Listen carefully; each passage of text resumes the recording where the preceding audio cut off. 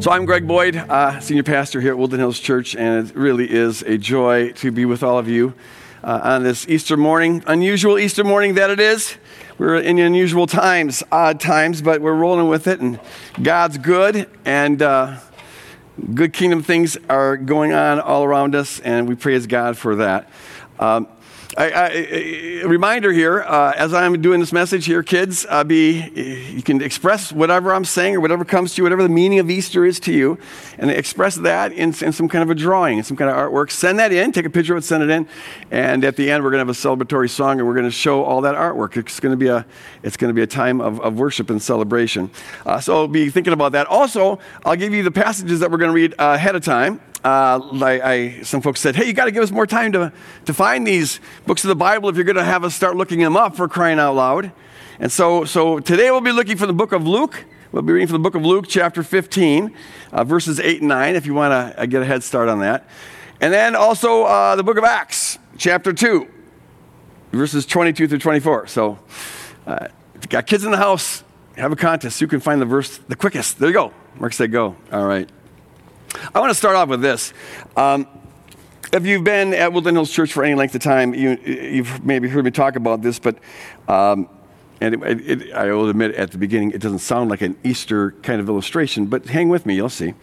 My mom died when I was 2.5 years old, and my dad had 4 kids, and he was desperate to have someone take care of those kids because he was a traveling salesman, and he found a lady who was desperate, had 2 kids, and needed someone to take care of, provide for the family. And so he married my stepmother out of convenience or out of necessity, however you want to put it. But it wasn't a good marriage by anyone's standards. Truth is, it was pretty awful. It was war from the word go. And one of the things that made it bad, in fact, I think maybe that doomed it right from the get-go, was that my dad, and I didn't know this until really later on, but my dad, I'm told, never got over loving my mom. He could never really let go of his love for my mom. Arlyle was her name. I remember towards the end, when they divorced when I was 12 and a half, almost 13, and towards the end, I several times heard my stepmom say, I can't compete with a blankety-blank ghost. When they'd have one of their many fights, she would just throw that out there. I can't compete with this. And it was like the shadow of my mom hovered over this marriage. My dad just, and she said that he idealized her, and that maybe was somewhat true, kind of idealized the past, whatever, but she couldn't compete with that. And that's one of the many things that I think doomed this marriage. It's a little bit interesting. It just has a little psychological profile here, but I just realized, until this week, I'm 62 years old, and this week was the first time I ever empathized with my stepmother on that account. I think growing up, I just had so much of she got crazy sometimes, and I had a defense towards her, and so I never really took any time to try to get on the inside of her perspective on things. This week I did. Better late than never. But just begin to feel what that must have been like for her. That must be terrible. How do you compete with a ghost? And it actually helps me a little bit, because I think it goes a little ways in explaining why she kind of got crazy and would snap sometimes. I talked to my dad one time about my mom. This is probably 2 decades after this, and we were just reminiscing about stuff. I don't even know exactly what. We were down in Florida where he was living at the time, and we were talking about mom. And at one point he said, it was kind of out of nowhere, but he says, I never should have let them put your mom in the ground and bury her. Apparently he wanted her to be cremated, but he lost on the vote count, and so they buried her. But he said, I never should have let him do that. And I said, why?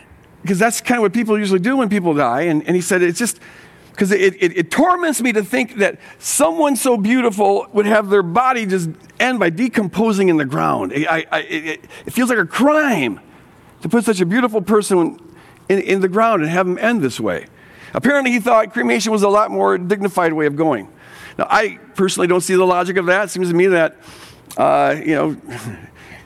being incinerated isn't exactly the most noble way to end either. I mean, it's whether you want to get there fast or slow. Choose your poison. So the logic of it is kind of gone. But beneath the logic of it, whatever you think about that, my dad, I think he was expressing a real fundamental intuition, a core fundamental intuition that I think is at the center of every healthy human heart. And that intuition, that gut feeling is that something as precious as this love that we have should not end this way. There's something wrong about having something so valuable, so worthwhile, that it would end just turning to dust. There's a jarringness that's created with that. There's a core intuition, I think, that we have at the core of our being. Maybe we don't let ourselves believe it because we're just so used to being disappointed. But at the core of our being, there's a sense that love, not death, should have the last word. It's like when you love somebody, you come to know their worth. That is what it is to love somebody. You come to see what God sees, and you value them. You see the infinite worth that they have. And when you see that worth, the idea that would end up just rotting in the ground is just, there's something in us that just revolts against that. It ought not to be. There's something wrong with that. It can't end like this. I think it's one of the deepest, most painful paradoxes of life. That on the one hand, life seems so infinitely precious. So infinitely precious. It's so valuable. It's so beautiful. And it's literally priceless. One of the hard points of being in this pandemic for Shelley and I, and we've got it easy compared to multitudes and multitudes, but we all have some price to pay. But one of the hard things is watching our granddaughter, our new granddaughter, Tasha, grow up on a camera. And seeing her walk for the first time on camera and smile for the first time and all the firsts. We're missing all those firsts. We can't be there. We wish I could, Tasha. But it's beautiful to watch, even from a distance. But see, that there's just such a preciousness there. It's like watching a priceless diamond just grow and flower. So precious. Life is so precious. And yet, in this fallen world, it sometimes gets treated as being worthless. It seems like life is just, it's here today, gone tomorrow. And the incongruity between that, it's jarring. It should not be this way. It's like some of you saw this video of this bus driver this last week. He was he complained on after his route. He complained on his phone. He was just recording that. He says, "There's a guy who was coughing behind me. It was so rude. He wasn't covering his mouth. People ought to be more considerate." He caught the virus, and 2 weeks later, he died. And this was a father here who had a wife and had some kids. I think he had twins that had just celebrated their birthday. All these hopes, all these dreams, all this love, all this relationship, all this beauty, all this potential, boom, snuffed out because someone was coughing carelessly and because a virus mutated in a certain way that is lethal to humans. It ought not to be something so precious, so valuable, so dear. Ought not to be so vulnerable to something so iffy, so contingent, so fickle. Whenever a loved one dies unexpectedly like this, we have that jarring effect, whether it's a virus or it's a car accident or some other genetic mutation or what have you. It's like it ought not to be this way. And we really sense this, I think, in this pandemic. The jarringness between the preciousness of life and then how the life in this fallen world can treat it. It's just like, all the statistics we're seeing, and thank God the statistics are starting to turn around a little bit, but for so long we've just seen them climb. You turn on the news, newsflash, it's getting worse, it's going to get worse. It's just over and over, and the statistics of thousands and thousands of people who have caught this bug and then who are dying from this bug and whatever. And it's easy for that just to become a statistic. Oh, wow, 20,000 people died. But think about that. 20,000 here in America. I don't know what it is worldwide, 100,000 or something, but it could just become a number. But every one of those numbers is a precious, precious, infinitely precious life, whom God loves and who has so much potential and had dreams. And there's a story that was cut short in every one of those statistics. They're not just statistics. They're a love story that was abruptly ended. Probably the worst thing I've seen so far is those mass graves that they're creating now in New York. And all these folks in these little makeshift coffins are being put in these mass graves because no one claimed them. They don't know who they are. I guess in New York they have that hundreds of times every week, so they have a place where they put these folks. But here there's so many of them, and you look at that, and what a way to end. And no one noticed that you died, or maybe you fell slipped through the cracks, but it's tragic enough, it's unthinkably tragic enough that so many of these folks have to die alone, and their loved ones aren't there, but then to not even have somebody who knows you, and to die in a nameless grave, it ought not to end like that. If that's the final word, then there is an eternal injustice in this universe that is wrong. A life so beautiful. All these folks here who died namelessly, they were once a Tasha and had someone dreaming dreams for them and hopes for them, and they were going to grow up to be somebody and do this and love this and whatever, and it ends like this.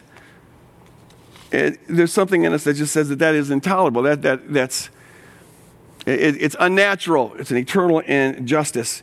It's like Shakespeare said, that if death has the last word, that life is a tale told by some idiot. It's full of sound and fury, full of passion, but it signifies absolutely nothing. It's essentially a big, painful waste of time. Is that the last word? This intuition that my dad had, that there's something fundamentally wrong with something so beautiful ending like this, I think that reflects the heart of God. That's something about his being made in the image of God. He revolts at the idea that a love story would be cut short, that something so beautiful, a person so worthwhile would end in such an ignoble way. Well, see, that reflects the tenacity and the persistence of God's loving heart, as we're going to see here. There's something healthy about that intuition that he's got. So this brings us to Luke chapter 15. Jesus is here having another one of his debates with the Pharisees. And the Pharisees are saying, hey, Jesus, why are you hanging out with tax collectors and prostitutes and you're having dinners with them, for crying out loud? Birds of a feather flock together. A man of God, a holy rabbi like you should not be doing that. If you were a real man of God, well, then you would not be hanging with the likes of these. So Jesus tells a story, and what's at stake in the story is like, who does God look for? Who does God come for? Who does the Messiah come to save? And here's what we read in Luke chapter 15, verses 8 and 9. He says, or suppose a woman has 10 silver coins and loses one of them. Doesn't she light a lamp, a candle, and sweep the house and search carefully until she finds it? And when she finds it, she calls her friends and neighbors together and says, rejoice with me, I have found my lost coin. In the same way, I tell you, there is rejoicing in the presence of the angels of God over one sinner who repents. Okay, so this lady, she lost a coin, so she sweeps the house, lights a candle, sweeps the house until she finds it. She's clearly very invested in this coin, and it leads to the question, why? Now you need to understand that the background of this passage is Jesus talking to peasants, and peasants live in huts. In first century Palestine, most of these folks would be living in a one-room hut, and often there was no windows at all. So when you lose a coin in one of these huts, and it's an earth floor, okay, usually it was just a dust floor, so you don't have any light, so you got to light a candle, and you got to look around for that coin, and then you got to sweep, because who knows where it is. It could be under this dirt or whatever, so it's not an easy task. But she's very invested. She searches until she finds it. Everyone say until. All right. See, she doesn't give up. There's something about this coin that she's got to find this coin. Now, the coin she's talking about here is a denarii, which is about a 1 day's wages for a peasant worker. And most of these peasants, in fact, all of them, are working manual labor of some sort. So a day's wages, manual labor, probably 10, 12 hours, well, that's quite a bit. And so that would motivate a person to search diligently to try to find that coin. You don't want to have worked a whole day for nothing. And some have supposed that Jesus mentions these 10 coins, these 10 denarii, and perhaps that was the whole family's savings. And so to lose 1/10 of your family savings, to have 10 days of a buffer zone wages in the ancient world, that's about as good a safety net as you're going to get for peasants. And so that could explain why she's so diligently looking for this coin. But it seems to me that there's something more going on. I could understand her searching diligently for that which is worth a day's labor, but why would she throw a party afterwards? If she throws a party. The party would probably, the way it's described here, would cost more than a denarii to throw. You'd have to feed the people, right? Give them something to drink. It's going to cost more than a day's wages to throw that party. So why would you throw a party that costs more than a denarii to celebrate the fact that you found a denarii? Something's funky here. Something's going on. This coin, it seems to me, means something more to this woman than just a day's labor. Here's what we know about the ancient world in ancient Palestine, that, peasants, because they don't have much money, they find creative ways of expressing their love. And one of the ways that love was expressed in the ancient Jewish world was sometimes as a dowry gift, or what would be the equivalent of a wedding ring to us. What was given was a necklace of 10 denarii. a necklace. They would weave together somehow this necklace of these 10 coins. In Judaism, 10 represents the perfection. And we could go into the whole numerology behind that, but it was generally understood. So this necklace was an expression of perfect love. And it's 10 days labor, which is, a lot for a peasant, but, by world standards, that's not the most expensive wedding gift you could give somebody, whatever. But see, this is the best they have, and expresses something to this woman, which now would explain, I think, better than just a day's labor, why she is so diligently looking for this coin, why she has to look for this coin until she finds it. Because see, it's not about the day's labor. If this is right, that this expresses, that these 10 coins represent this necklace, and the fact that Jesus specifies 10, I think lends credibility to this way of interpreting it. But that means then that her love for her husband and her husband's love for her is wrapped up in this coin. That coin, it's not about how much it's worth in terms of the economy. It's what it's worth to her. All of her hopes and dreams and memories and the covenant and pledges and the ups and downs of her marriage are wrapped up in this covenantal necklace. This covenantal necklace symbolizes everything. And if one of the 10 coins is missing, it's ruined. Sometimes, in fact, these things could become heirlooms that were passed down, and that would give it a special kind of a meaning. She's got to find that coin, because that coin is irreplaceable. That's a one-of-a-kind coin. That's the coin that her husband had given her. That coin's got meaning that the other coins don't have. Denaries are denaries. It has the same meaning for everybody, but this denari for this woman means everything. It's the most precious gift that she's got. She's going to look for it until she finds it. She will not abandon that coin. Now, Jesus says that's how God thinks about us. That's the point of this. This is God's attitude towards us.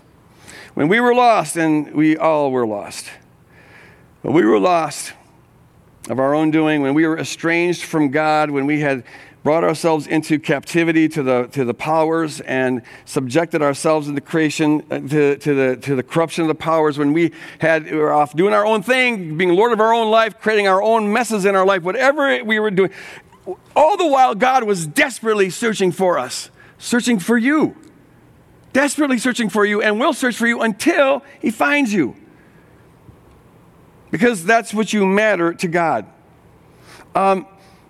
And that doesn't end just because you become a Christian. Like, okay, I once was lost, but now I'm found. No, see, God doesn't. His desperate love for you doesn't stop because now he's found you, or you've entered into a relationship with him.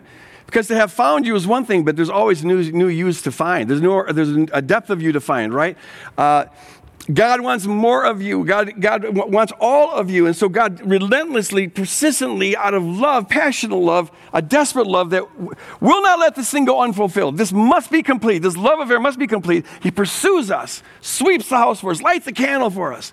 And if the parable means anything, I hope you see this, the whole point of the parable is that it's not about you. Not in terms of the you that the world sees. It's not about how talented you are, or how good you are, or how bad you are, or how you rate in the social value of things. The denarii is a denarii. It means something to, it means a day's labor to the world. But to this woman, it means something totally different. So also you to the world, I don't know what you mean to the world. Maybe you're popular or a celebrity. Maybe you're not. Maybe you got a lot going for you. Maybe you don't have anything going for you. Maybe you've had a really cool, Christian life and you've been pretty good all the while. Maybe you've just been jacked up from the word go and all the cards were set against you and life's been a total mess. It doesn't matter. It doesn't matter. Because the whole point of it is what the coin means to God. It doesn't matter what it means to anybody else or if it means anything to anybody else. It matters. It has infinite worth to God, and God's the one doing the searching, and God's the one doing the finding, and God's the one doing the saving, and God's the one doing the resurrecting. God's the one doing the story completing. Everything else is irrelevant. You bear the image of God. He created you in his image, so something of his own identity is wrapped up in you. You're infinitely precious to him. Not only that, but on the cross, you are put in Jesus Christ.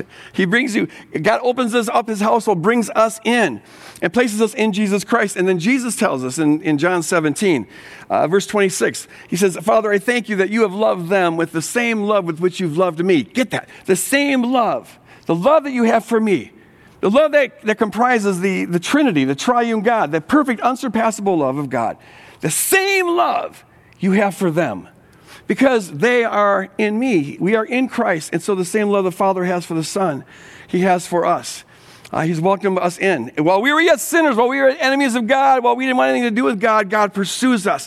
And Paul tells us in Acts 17 that throughout history, in every nation, every time, with every person, God is searching for them, seeking them, trying to get their hearts to be hungry for him and possibly find him in every human heart. Because God creates everybody in his image, and he wants to have a relationship with every single person.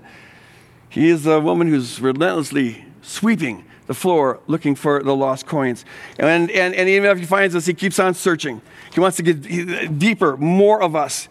This love has got to be totally fulfilled. He will not leave it incomplete. And folks, this is why we can be assured that he's not going to leave us in the ground. He's not going to leave. He started a love story with you. There's a love story that began with you. Right from the very beginning, God's always been involved in your life, whether you knew it or not. This is a love story he's creating. And maybe right now it's kind of a jaded love story. It's going to be a long and twisted love story, but the love story has got to be completed. And God is thinking here, the perfection of my love, this 10-fold necklace, this 10-coin necklace that symbolizes perfection, it cannot be broken. You've got to be part of this. He's desperately in love with you, searching for you. We read this in the book of Acts. Here, this brings us to the second passage. The Holy Spirit was poured out on the day of Pentecost, and then Peter stands up to preach. And among the things he says here is this, verse 22. People of Israel, listen to this. Jesus of Nazareth was a man accredited by God to you by miracles, wonders, and signs, which God did among you through him, as you yourselves know. This man was handed over to you by God's deliberate plan and foreknowledge, and you, with the help of wicked men, put him to death by nailing him to the cross. Now listen to this. But God raised him from the dead, freeing him from the agony of death, because it was impossible for death to keep its hold on him. It was impossible for death to keep its hold on him. Everyone say impossible. Everyone say it louder so I can hear you over the TV waves. Impossible. It was not possible to keep him in the ground. Why? You don't need to have some kind of metaphysical theory about the eternal soul of people or anything like that. The reason it was impossible was because of the Father's love for the Son. It was impossible because the Father's love for the Son is a perfect love, and that love cannot be permanently broken. It was impossible. Because it's impossible that we would stay in the grave because the same love that raised Jesus Christ is towards us, for we are in Christ Jesus. It's impossible that something as precious as Jesus Christ would end up having death as the last word. It's impossible for the God of perfect love to have death be the last word. No, for the God of perfect love, that love story, there's no power like the power of God's love. That's why Paul says that the cross is the power of God and the resurrection shows the power of the cross. The resurrection is the victory of the cross way of life. It is the strongest force in the universe. The resurrection verifies, it testifies that God's love is more powerful than sin, death, and the grave, praise God. And so it testifies that in fact, in the end, it says that it will be incomparably worth it. Where God is heading, this love story will culminate, and it will be incomparably worth it, Paul says in Romans 8. There'll be a time when love will no longer be interrupted by death, no longer interrupted by separation, cut short by a virus. Then the creation will be as the creation was, so it's always supposed to be. But lock this in, you are that lost coin. You are that lost coin. Maybe you think to yourself, I'm not a special denarii. I don't shine brighter than any other denarii. In fact, maybe I'm a scuffed up denarii. I'm a dirty denarii. I've been passed around too much. I've been used up, spit out. No one ever throws a party for me. No one's going to go looking for me. No one's going to go lighting a candle, go searching for me. They won't even know I'm gone. Now, I doubt that's true. But I hope you can see that even if that was true, it wouldn't make any difference. It's what you matter to God. The identity of Jesus Christ is wrapped up in you. He's not going to leave you in the grave.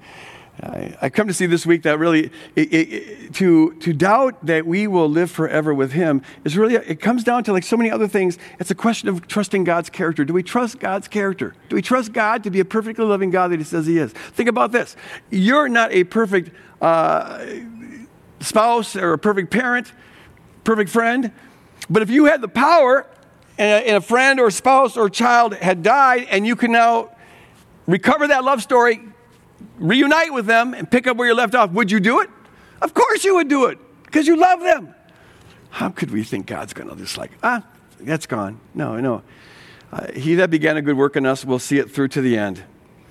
It will be completed. It will be completed in a glorious way. One last thing I have to say, and that's this. What I've just spoke here this morning, Easter morning, is Easter truth. This is the truth.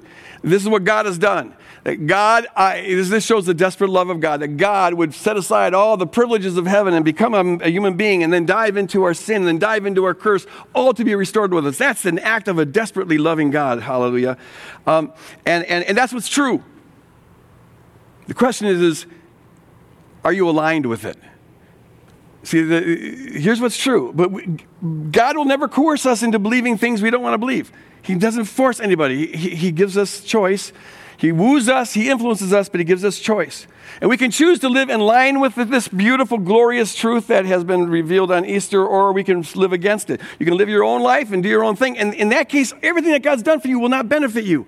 To benefit from it, you have to align, get your thinking and your being and your living to line up with what is true. And it starts by having an active surrender. What's true is that Jesus Christ is Lord. And so the first act of aligning your life with his is to submit to that. Submit to the Lord. Just turn over the reign of your life to him. And know that when you're doing that, you're turning the reign over your life over to the one who is love incarnate. And that love lasts forever, and it's the only thing that does. That love goes eternal. It cannot be eternally thwarted. And whatever is consistent with that will live forever. And whatever is not, the Bible says, is eventually burned off. Get your life right with God. Get your life right with God. What a great time to do here this Easter. Just in your heart, turn over the reign of your life to him. If that's a decision you're making this morning, I encourage you that at the close of the service, we'll have some prayer teams up that you can get into on a Zoom conference or however that works. It's supposed to be self-evident. Anyways, so check that out.